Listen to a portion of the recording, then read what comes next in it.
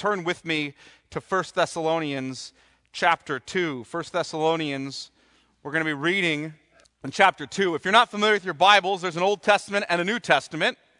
The New Testament starts with the Gospels, Matthew, Mark, Luke, and John, and then it has a book of history on the early church called Acts. And then there's Romans and 1st and 2nd Corinthians, and then you have Galatians and Ephesians and Philippians and Colossians, and then you have 1 Thessalonians. So that's where we're at. 2 Thessalonians, and then if you get to 1st, 2nd Timothy, Titus, etc., you've gone too far. So we're at 1 Thessalonians, and then it has chapter markers, chapter 2, and we're going to start in verse 1.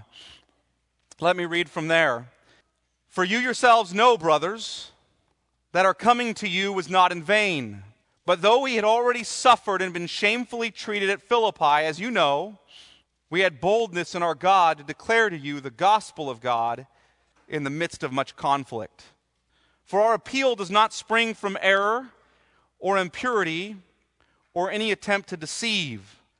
But just as we have been approved by God to be entrusted with the gospel, so we speak not to please man, but to please God who tests our hearts. For we never came with words of flattery, as you know, nor with the pretext for greed. God is witness.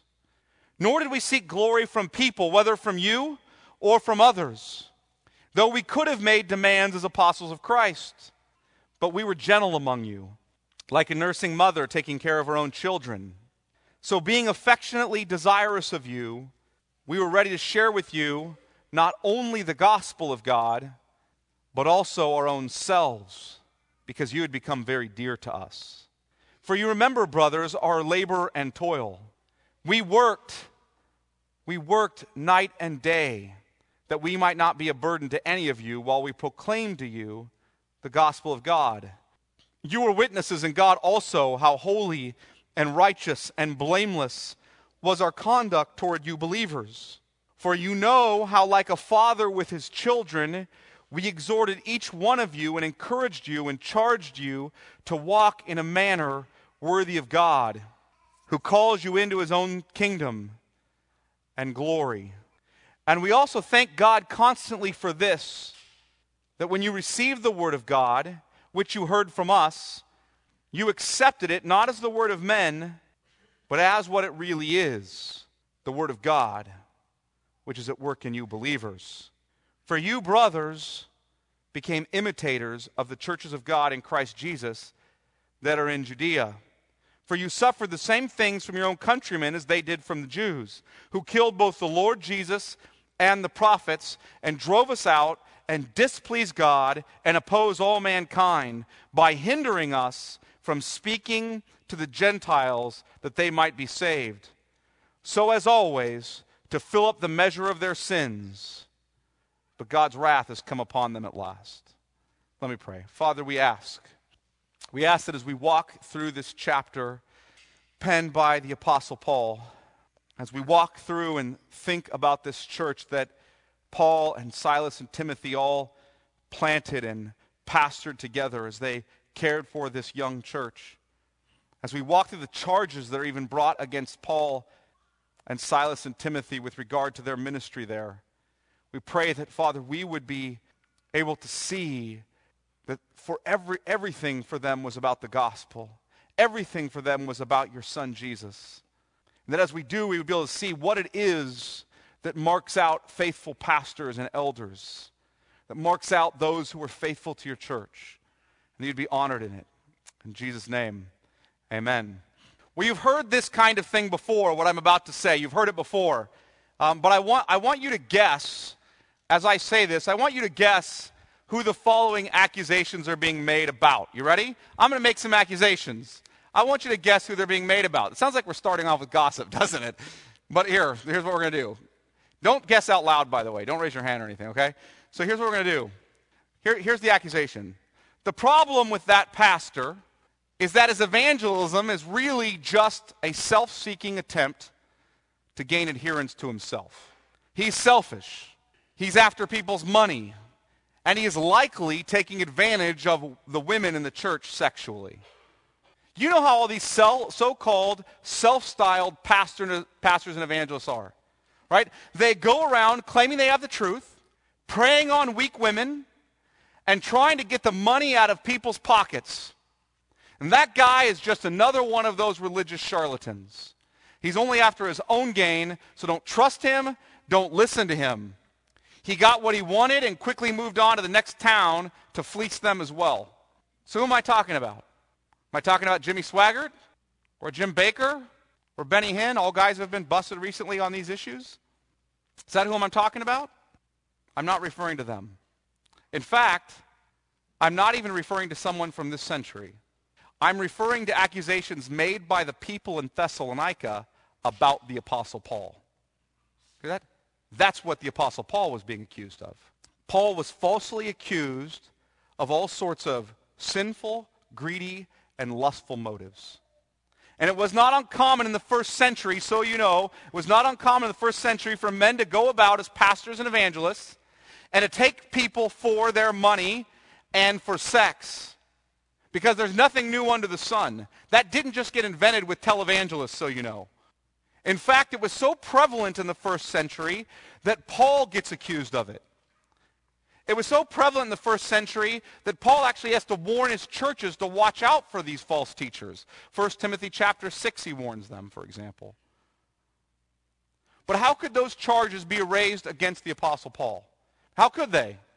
Well, I want you to think back to the founding of this church at Thessalonica. We introduced that last week, but I want you to just look there really quickly. Keep your finger in 1 Thessalonians 2 and turn really quickly to Acts chapter 17. Just go back a few books to Acts 17 and see the founding of this church and how these accusations may have been made. Acts 17, in verse 1, it starts talking about the founding of this church, and it says, "Now when they," that being Paul and Silas, Timothy, etc., when they had passed through Amphipolis and Apollonia, they came to Thessalonica, where there was a synagogue of the Jews. And Paul went in, as was his custom, and on 3 Sabbath days he reasoned with them from the Scriptures, explaining and proving that it was necessary for the Christ to suffer and to rise from the dead, and saying, "This Jesus who I proclaim to you is the Christ." And some of them were persuaded and joined Paul and Silas. Now, catch this. People were persuaded and joined them, as did a great many of the devout Greeks, and not a few of the leading women. Hear that? So who follows Paul? Some rich women, several Greeks and some Jews. They follow him. So now if you're in the first century and you're used to religious charlatans coming from town to town with brand new doctrines saying you're supposed to follow us and not them, and then those men are then making money off of people and taking advantage of their women sexually, is it any surprise that when Paul and Silas come into town in Thessalonica and several people start coming and some of them are rich women, that people start making these accusations about them? It's no surprise. In fact, Paul was fairly fly-by-night. He came in, they planted the church, they started to get persecuted. The town asked Paul to leave for the sake of the rest of the church, so he left and went to Berea, planted a church there, got chased out again, and then went to Athens, and then left there and went to Corinth. And Paul heard that these accusations were being made while he was in Corinth. Because what happened is, Timothy came to Corinth. Timothy is one of Paul's followers. He came to Corinth to tell Paul what was going on in Thessalonica. Timothy went back to continue pastoring Thessalonica some, along with Silas. And Timothy comes back and says, "Paul, we were in Thessalonica. Let me tell you what's going on. A lot of good things are happening. However, there are some things that aren't good. And one of the things that's the worst thing that's happening is the people in Thessalonica, not the church so much, but the people around the church, they're accusing you of being after the women and the money, of being a religious charlatan, of being a phony. They're accusing you of that. You need to respond to it, Paul."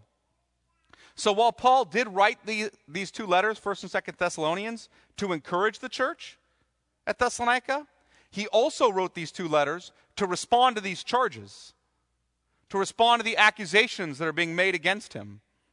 And as he responded to those charges, we learn much about what a God-ordained pastor or about how really a God-ordained pastor serves the gospel and serves the church.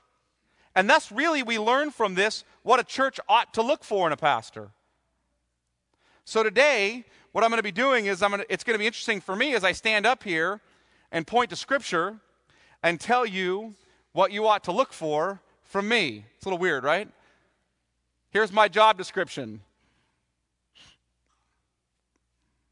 And I'm going to tell you what you ought to look for from Jason and from Russell and from the rest of our elders. So let's look at Paul's response to these charges and thus learn what we should really look for in a pastor. And we're going to see 4 responses he gives. Now, I'm going to tell you, because I wrote this sermon and it's a little longer than I wanted it to be, that it may be like sort of one of those choose-your-own-adventure sermons, right? I don't know if I'll make 3 or 4 points today. We'll see. Depends on what time it is, right? Still got to baptize some people, so we'll see. But I'm planning to make 4 points. And here's what they are, the 4 responses that Paul gives to these charges, and thus 4 marks of a good pastor. The 4 things you ought to look for from a pastor. Here's the first one. The first mark is this, really. Faithfulness to gospel preaching, even at the cost to himself. That's a mark of a good pastor. Did you hear that? Faithfulness to gospel preaching, even at cost to himself. Look at what it says in 1 Thessalonians 2, verse 1 and 2. For you yourselves know, brothers, and that 4 connects him to what came before that in chapter 1. He's making connection. You yourselves know, brothers, that our coming to you was not in vain. But though we had already suffered and been shamefully treated at Philippi, as you know, what was he talking about? Well, what had happened is Paul had gotten a call to go to Macedonia with Silas. And when they went to Macedonia, the first place they arrived was Philippi. And when they planted the church in Philippi and started bringing about converts in Philippi, the city of Philippi turned against him. They gathered a crowd and they beat him and Silas brutally. Brutally beat them. They then chained them to each other. And they left them in prison. And how did Paul and Silas respond to that? They sang worship songs. And what did they then do? Well, we're going to have to leave Philippi. So when they got out of prison because of an earthquake, they got out of prison, they left Philippi, and they went to Thessalonica. And what he's saying is, listen, I know you've heard these accusations that our preaching was in vain, that we're charlatans, but you know we were shamefully treated in Philippi. If this was to our advantage to preach the gospel, we wouldn't go places where people beat us up. Paul begins by pointing to his coming to them not being in vain. And look how he says this. As you know, we had boldness, even though we were shamefully treated, we had boldness in our God, that's in his presence, to declare to you the gospel of God in the midst of much conflict. See, we weren't preaching to you in a comfortable situation that's easy for us, where pastors get to golf free on Mondays like they do in Bakersfield. Do you know that? Wasn't like that. We got beaten. If you look back to actually chapter 1, verse 5 through 10, which I'm not going to spend time doing, but just by summary, we see that Paul really is still building off this idea that he's been laying out there by saying this. You know what kind of reception we had among you. You know that you turned from idols to serve the living and true God. You know you did that. How could our preaching be in vain? You turned from idols to serve the living and true God. You know what kind of men we were among you. You know we suffered for coming here. You know that our good news didn't just come to you as empty words, but it also came in the power of the Holy Spirit, with power and with the Holy Spirit and with full conviction. You even know that you, not just us, but you have suffered for your faith. Just as you saw us do and just as Jesus did. So you know that. And he goes on and says, and we weren't afraid to preach this in conflict, even after getting beatings. Why would we come here for our own gain? From the moment we arrived in your area of the world, we've been persecuted, beaten, falsely accused, imprisoned, and chased from town to town. But in spite of all this, we remain faithful. In spite of all this, we were bold in the presence of our God to declare the gospel to you, even in the face of paying deep personal costs. So Paul points to the faithfulness of gospel proclamation in the midst of conflicts. And he points to faithfulness of gospel proclamation in the midst of suffering as a response to the charge that he's in it for himself. Notice what Paul doesn't do. What he doesn't do is he doesn't say, you know the massive numbers of people that flocked to our ministry when we came. He doesn't mark the success of his work by numbers, but by faithfulness to preach the gospel in season, i.e. when it's popular, and out of season, i.e. when it's unpopular. And you should require of your pastors, you require of me, that numbers are not the metric for success in the church. Did you hear me? Faithfulness to preach the gospel at any cost and in any situation is the metric for success. Now, someone might object, but doesn't Paul point back to verse 1:9 or chapter 1, verse 9, where he says that people in the church came to faith? Yes, people came to faith in the church there. My point isn't that Paul didn't care about people being converted by the gospel. He clearly cared about that. My point is that someone was making the accusation that Paul's preaching was in vain, in spite of the fact that people were converted. They were saying Paul's message was false, and because his message was false, their experience was useless. After all, Paul's just getting followers to make money. He wants to be comfortable. Perhaps he even is looking for sexual favors. And Paul's response was to say, you know it wasn't in vain. In fact, the way you really know it wasn't in vain is that we are faithful to preach this to you even when it cost us personally. We weren't doing this for our benefit. We were doing it before the presence of our God to bring him glory and to bring you salvation. That's why we're doing it. That's what you ought to look for in pastors. Men who are willing to faithfully preach the gospel with boldness at great cost to themselves. Men who won't wuss out because their motives or their reputations are being attacked. Men who don't bail because it becomes painful and hard. Men who see their suffering as an opportunity to follow Jesus in making the gospel known through their suffering. In other words, men who don't gauge success on worldly standards, but gauge it on faithfulness to the Lord. Men who fear God more than man. Pastors and congregations so often, and too often, gauge their faithfulness on success, rather than gauging their success on faithfulness. What do I mean by that? They say this: look at all the people coming. Look at how well the finances are going. Look at all the professions of faith and baptisms. We're being blessed because we're faithful. In other words, they believe it's some kind of a law that God blesses the faithful, thus our blessings indicate that we must be faithful. They look at their success to determine their faithfulness. Faithfulness is not gauged by success. Success is gauged by faithfulness. Now, please don't misunderstand me. Paul's faithfulness did lead to some fruitfulness. You know that, right? It led to fruitfulness. And that fruitfulness was an indication that his work was not in vain. But that fruit was often accompanied by suffering. So those pastors and congregants who think it's basically a law that smallness, because there's people on the other side, right? There's people who think bigness means we're faithful. There's people who think smallness means we're faithful. Smallness equals faithfulness. Why does it equal faithfulness? Because our church is small and we don't see much conversion because we're so faithful. And people don't like faithful churches. That's not accurate either. The apostles were being faithful when a megachurch started at Jerusalem at Pentecost. 3,000 people converted in one day. That's just the men. That doesn't include the women. And then the children who came along. That's a huge church.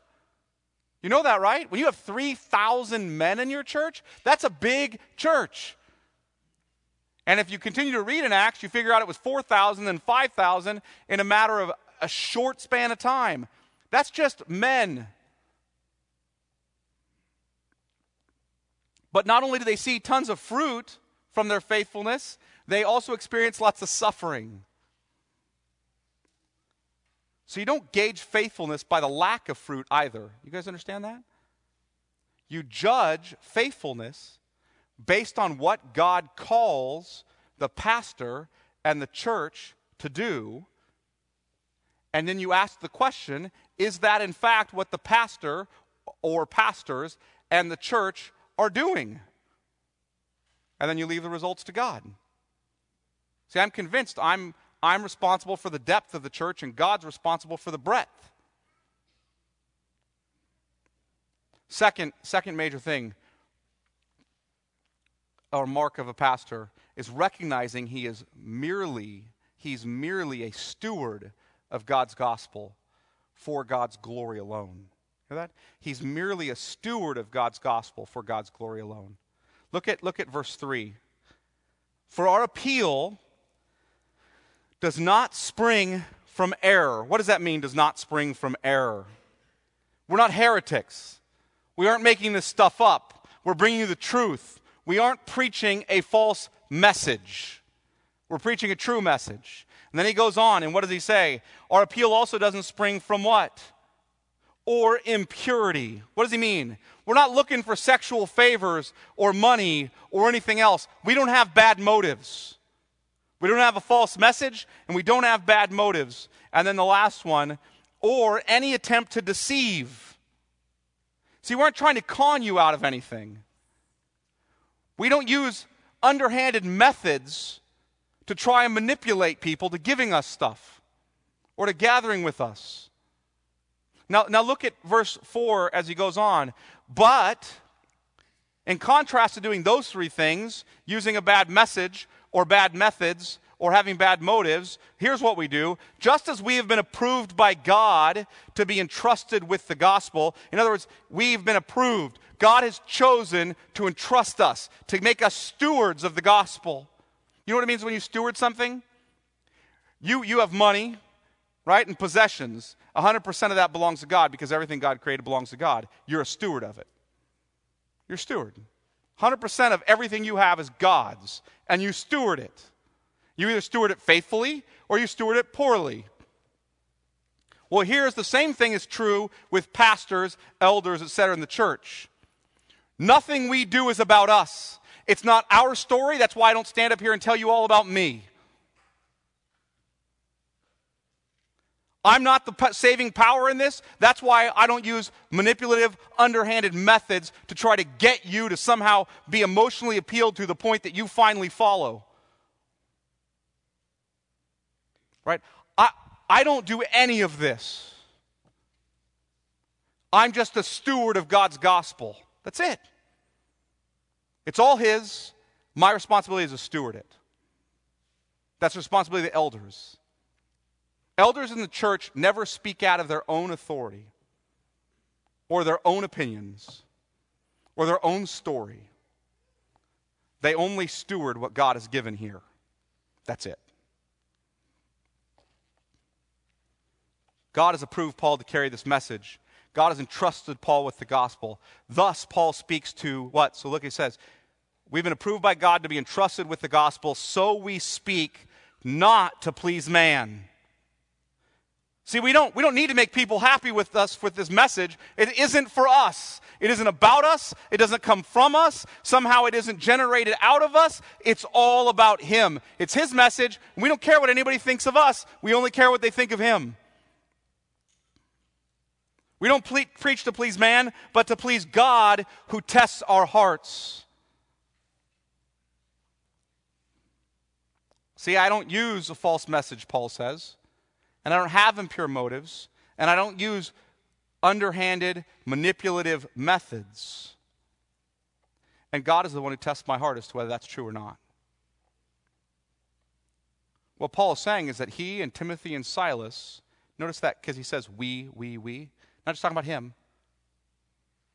Paul and Timothy and Silas are not interested in changing the message. And they don't have impure motives, and they don't use manipulative methods because they're just stewards. That's it. They're only stewards of this message. This isn't their message, it's God's. They have no right to change it. Preaching this message isn't for their glory. Let me stop. You understand? They have no right to change it. They don't have a right to remove its emphasis. They don't have a right to skip over the parts they don't like. They don't have a right to pretend like these things don't exist. And I see pastors do it over and over and over again, especially when they're being interviewed on the news. You mean you think people go to hell? The Bible says that. You mean you think the Bible's true? Yes, I'm a pastor of Christianity. I preach the Bible. I think it's true. So if it says it in there, it's true. You really believe that. And then we hear pastors say, well, I'm not one to judge. I can't really say. You don't judge. God judges, and he wrote down his judgment. People go to hell. He said it. Doesn't mean anybody's happy about it. People aren't excited about that. Nobody's looking forward to that for anybody. If you are, you're sick. But that's the outcome of turning from a holy God. And it's in the Bible. And I don't get to choose to cut it out and to paste together a Bible I consider acceptable that you all might like. I have to preach it, every word of it, whether I like it or not. And sometimes I don't. I'll tell you, there are some passages I'd just rather not preach. You'd all like me more.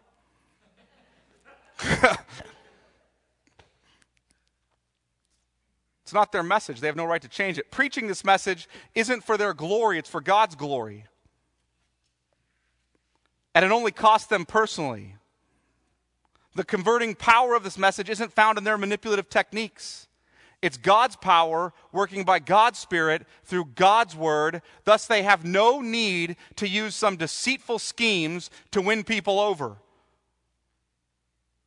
Pastors and congregations so often lose sight of the fact that they're only stewards of God's message, which is preached for God's glory, and which will never return void because God's power is at work when God's word is preached. Thus, here's what the congregations and pastors start doing. They start tweaking the message so it'll be more palatable and less costly personally.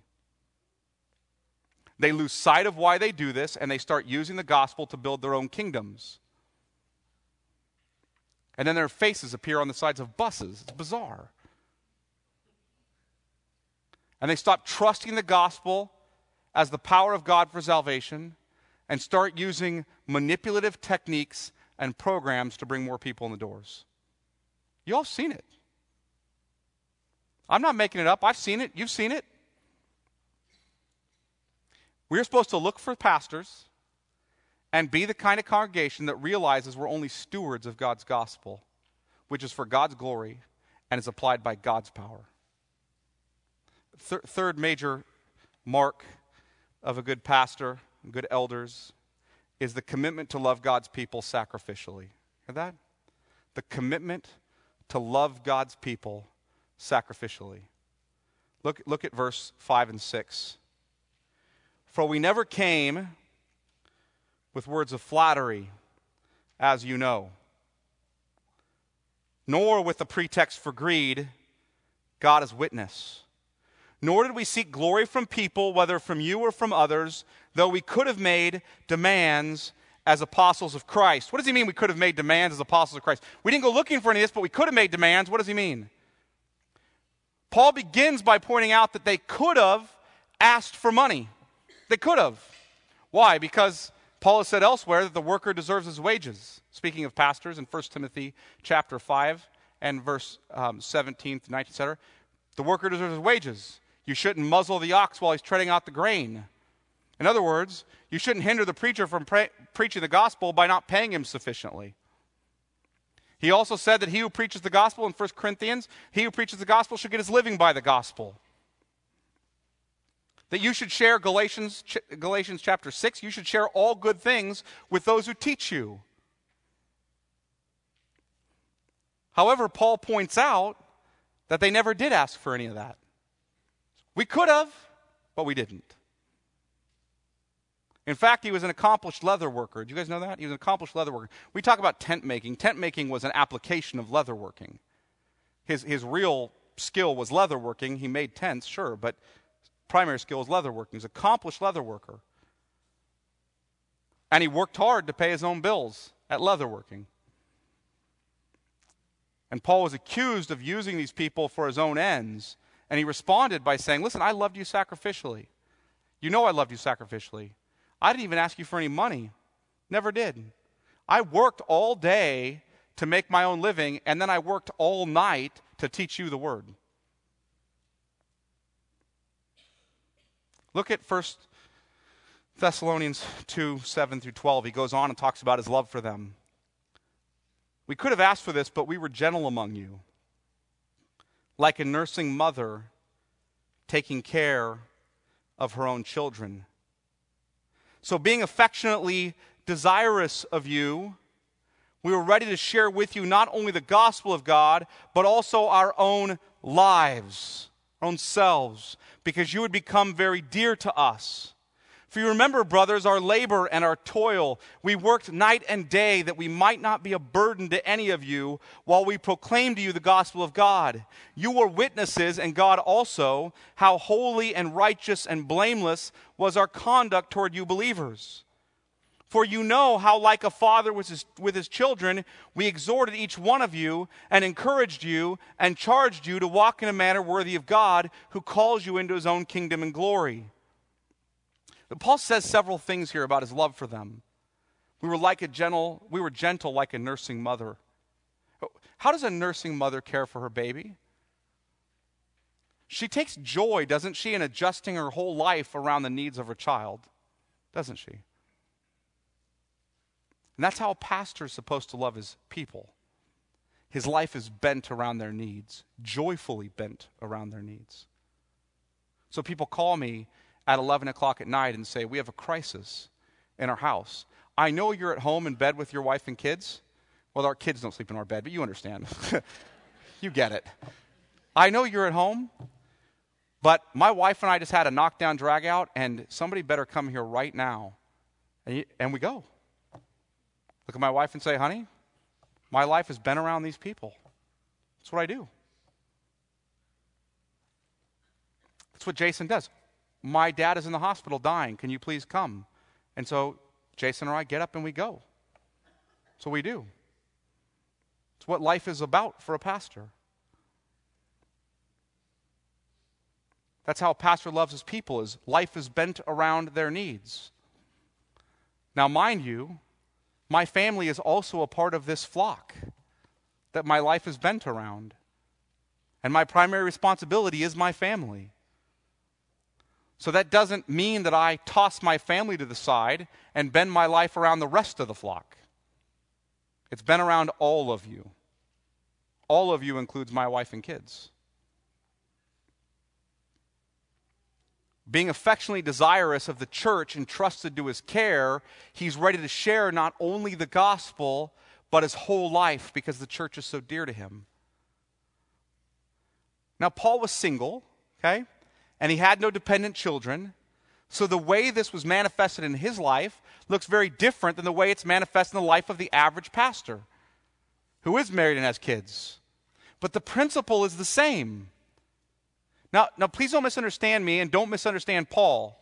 No pastor can be great friends with everyone in their congregation, nor come to all their family events. You don't even go to all your family events. You know it's true. And then still pursue lost people. And then on top of that, care for his own family. And then on top of that, avoid the charge of playing favorites. Even Jesus had his 3 main guys. You know that, right? Among the 12. You know they fought over who were the favorites. You don't have to speculate about that. There are actual scenes in the Gospels in which they're fighting over who are the favorites. He had 70 more, and he had huge crowds. You know people were saying, look, what's up with Peter, James, and John? Why are they his favorites? Peter's constantly saying stupid stuff. Why does he like him so much? He does too, by the way. James and John, are they complete idiots? Look, they just asked if they could sit on his right or left when he comes into the kingdom. What is wrong with them? They even engaged their mom in that discussion. Their mom even came to Jesus and said, can one of my boys sit on? What? Be grown men. Call your mom. Right? Why? Because the job was too big for Jesus. Do you know that? He was God, but he was also a man. 100% man. And he had the same limitations that every man has. Every man cannot be best friends with everyone around. Jesus couldn't. So he had to choose leaders and he had to invest in them. That's why Paul focuses on the we here. Again and again, we. Why? We were like nursing mothers. We were like fathers among you. We did this. This is the job of a plurality of leaders. Thus the church raises up several shepherds to do the job. So Paul isn't saying this is all on one guy or even just a few guys. However, he is saying this, that any pastor or elder or shepherd who believes he doesn't need to bend his life around the church, joyfully do so, and doesn't come down from his pulpit to get his hands dirty in the work of shepherding the sheep, is not being faithful to giving his own life for the gospel. Paul goes on to demonstrate more about how this commitment to love God's people sacrificially plays out. Look at 9 through 12 again. For you remember, brothers, our labor and our toil. We worked night and day that we might not be a burden to any of you while we proclaim to you the gospel of God. You are witnesses, and God also, how holy and righteous and blameless was our conduct toward you believers. For you know how, like a father with his children, we exhorted each one of you and encouraged you and charged you to walk in a manner worthy of God, who calls you into his own kingdom and glory. Paul's point here is that people have accused him of having selfish motives, but you know the truth. You know, he says, how hard we worked among you day and night. You know, we paid our own bills as we served you. You know what our lives looked like among you. You know. You know how our conduct was holy and righteous and blameless toward you. And by holy and righteous and blameless, Paul doesn't mean you know how it is that Paul and Silas and Timothy, the three of us, we just don't sin. Right? We're the next Holy Trinity. Here we came. Right? No, that's not what he's saying. They sinned. By holy and righteous and blameless, what he's saying is that you know the accusations against us aren't true because they're not consistent with our overall behavior among you. They're not consistent. You know that. For this conduct was shown in how they're like a father with their children. By the way, happy Father's Day. There you go, right? Here's your Father's Day part of the sermon. You ready? Okay? They were like a father with his children. That's the Father's Day part. Okay, so what? No, I'm kidding. We didn't take advantage of you. Our whole lives were given to guide you, to exhort you, to encourage you, to protect you, and to charge you to live lives for the Lord. That's what dads do. What dads do? Dads exhort and guide and encourage and protect and charge their kids to live lives for the Lord. So they do. And that's how we lived among you. That's what Paul said. Listen, here's the thing. Lots of accusations of impure motives and sinful conduct will be made against the leaders in your church. Whether you go to this church or some other church, they're going to be made. Especially when there's conflict. Especially when there's conflict. You will hear half-truths and complaints and judgments about motives. Jason and I just both had accusations made against us this week, right? Jason's not used to that. I get them all the time. We had accusations made this week. Because I'm the lead pastor and I'm publicly known, I get them constantly. What's my defense before you? How should you weigh charges that are made? Hey, how would I respond to them? My response would be like Paul's. You know how I love the Lord and I loved you. You know that I didn't come here with words trying to flatter you. You know that I'm not a man pleaser. In fact, sometimes you might think that I don't like anybody. You know how I care for you and how I endeavor to give you not only the gospel of my life. You know I labor for you. You know what my conduct is like with you, and God knows too. And you know I've endeavored to exhort you and encourage you and charge you to walk in a manner worthy of the Lord. And if you don't believe those things of me, or you don't believe them of Pastor Jason, or you don't believe them of Russell, or you don't believe them of Randy, or the greater or the lesser, right?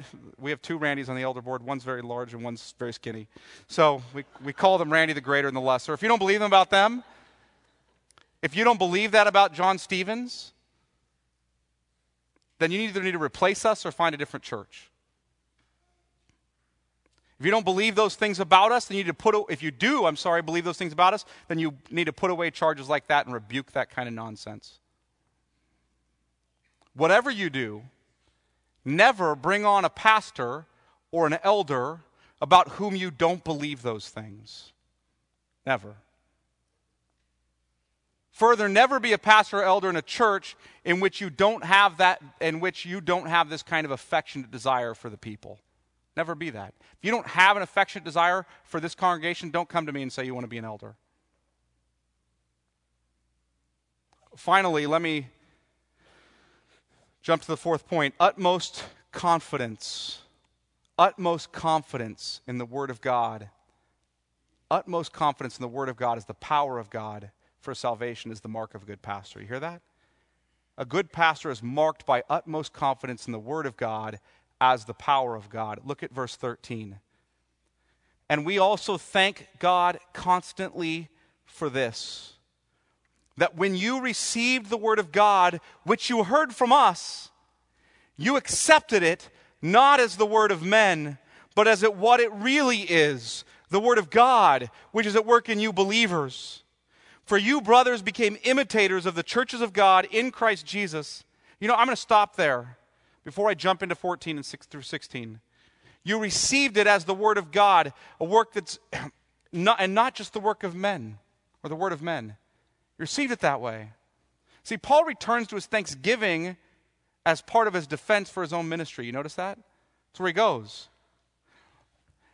You know these accusations are false, and you know they're false because look at how God has worked among you through us. We thank God for that fruitfulness. We didn't do it. God did this work through the gospel. And why is he thankful? Because when they heard the preaching of Paul and Silas and Timothy, they accepted that preaching not just as the word of men, but as the word of God. And how did Paul know they received it as the word of God? Look at verse 14. Here's how we knew.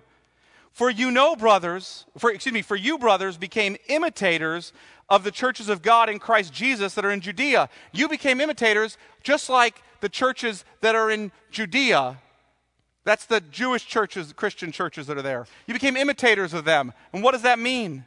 For you suffered the same things from your own countrymen as they did from the Jews, the non-Christian Jews, who killed both the Lord Jesus and the prophets and drove us out and displeased God and oppose all mankind. And how do they oppose all mankind? By hindering us from speaking to the Gentiles, that's the non-Jews, that they might be saved. So as always to fill up the measure of their sins, but God's wrath has come upon them at last. So he knows they received it as the word of God because they were willing to suffer for it. They were people who knew, as New Testament scholar Greg Beale puts it, that suffering is the stadium in which you run the race of the Christian faith. And they were willing to appear in that stadium and run. And this must come from the Spirit of God because, trust me, if you believe that someone's message was just a human message, you wouldn't suffer for it. But these people received the preaching of these men as the Word of God, and he knows that because they're willing to suffer for it. What's interesting is that Paul thanks God that they received their preaching as the Word of God. He doesn't think they received it because of his great technique, or his incredible oratorical skill, or his persuasive plays on their emotions. He thinks they received it as the word of God because he believes that the gospel is the power of God for salvation to all who believe. So how does this confidence in God's word, what does it do to the work of the ministry that you see showing up in the life of your pastors and elders? You want to know how confidence in God's word changes the work of your pastors and elders? Here's how it shows up. It shows up in that they're constantly pointing you back to the word of God, and they're constantly pointing you back to the fact that the gospel is the story about Jesus. You preeminently see it in their teaching and preaching, but you see it in other areas as well. They are known as men who are confident in the word of God, and they're not peddlers of God's word. They're not salesmen. But men who know their own insufficiency. They know they're weak. They're insufficient to do the work of the ministry. And they believe their only usefulness is found in making an open statement of the truth. That's it. All I'm useful for is making an open statement of the truth. They believe the word of God is sharper than any two-edged sword, that it never returns void, and that by preaching the word, God's people actually hear the voice of Jesus calling them out and saving them and sanctifying them. That's why when you look for a new pastor or elder, you don't go looking for a salesman who thinks he can overcome the resistance of the consumers out there. Why not look for a good, winsome, charismatic salesman who can really cut through the resistance of those opposed to God and his word? Why not? Because making that the priority incorrectly identifies the problem. It's a wrong problem. The problem isn't the open and unashamed proclamation of God's word. Although some people say that, well, preaching's fallen out of style these days. People don't like to be preached to. Especially don't like it when the preacher's up above them. Good luck when you rent a school with the stage is huge, right? So they don't like that. They want to be in dialogue. Get down on the floor with them and interchange. They don't want someone telling them this is what God says. People want video, and they want PowerPoint, and they want shows, and people want short sermons, and they want skits. That's what people want. People don't want the word of God. Haven't you watched television? Sitcoms are 30 minutes, and 10 to 15 of those are commercials. That's what they need. They have short attention spans. They can't handle the word of God. They're a bunch of stupid chattel. If you want to overcome it, you got to get a guy in here who gets that. So the solution is find a better ministry technique and find a guy who gets better ministry techniques so you can put him in there to lead the kind of production that's needed to draw the kind of people we now have. Think of the parable of the sower in Luke. You know the parable of the sower in Luke? What was the problem according to the parable of the sower in Luke? If you remember the parable, remember there's one sower and 4 different kinds of hearers or soils. 4 different kinds of hearers. The one sower represents the preacher, and sowing the seed represents the word being cast out. And the sower and the sowing were never the problem. What was the problem? The problem was that the hearers were resistant. They needed to repent and receive the word as God's word. But how could they if the preacher chose to do something other than make an open statement of the truth? Alistair Begg, who's a pastor in Ohio, he made this observation in the parable of the sower. Here's what he says. Jesus doesn't say this. You ready? This is not how the parable of the sower was written. There are 4 different kinds of sowers. One sower preached a 40-minute sermon and no one listened. A second sower gave a good talk for 25 minutes with a PowerPoint and a drama and no one listened. A third sower rambled on for 5 minutes about who knows what, with 35 minutes of music, and no one listened. The fourth sower came and said just the right things, and he had just the right band, and just the right activities, and many people listened. So buy his book on ministry, follow what he did, and you'll have thousands of people coming to your church. See, when you're looking for leaders in the church, you look for leaders who make an open statement of the truth. You look for a preacher who trusts the gospel to do its work and thus is faithful to preach it.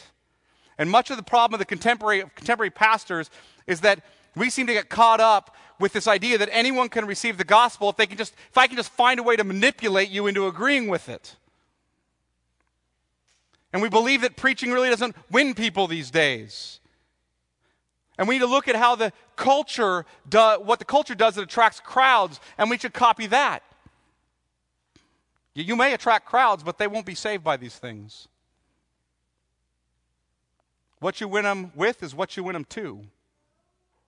If you're not winning them with the gospel and the word of God, you're not winning them to the gospel and the word of God. Men are blind and deaf and dead, and my technique does nothing for anyone. God's gospel is the power of God for salvation. The Holy Spirit must work, and he works through the word. So how do I sum all this up? You look for leaders in your church that are deeply gospel-centered people. That's how I sum it up. That are deeply Bible-saturated people.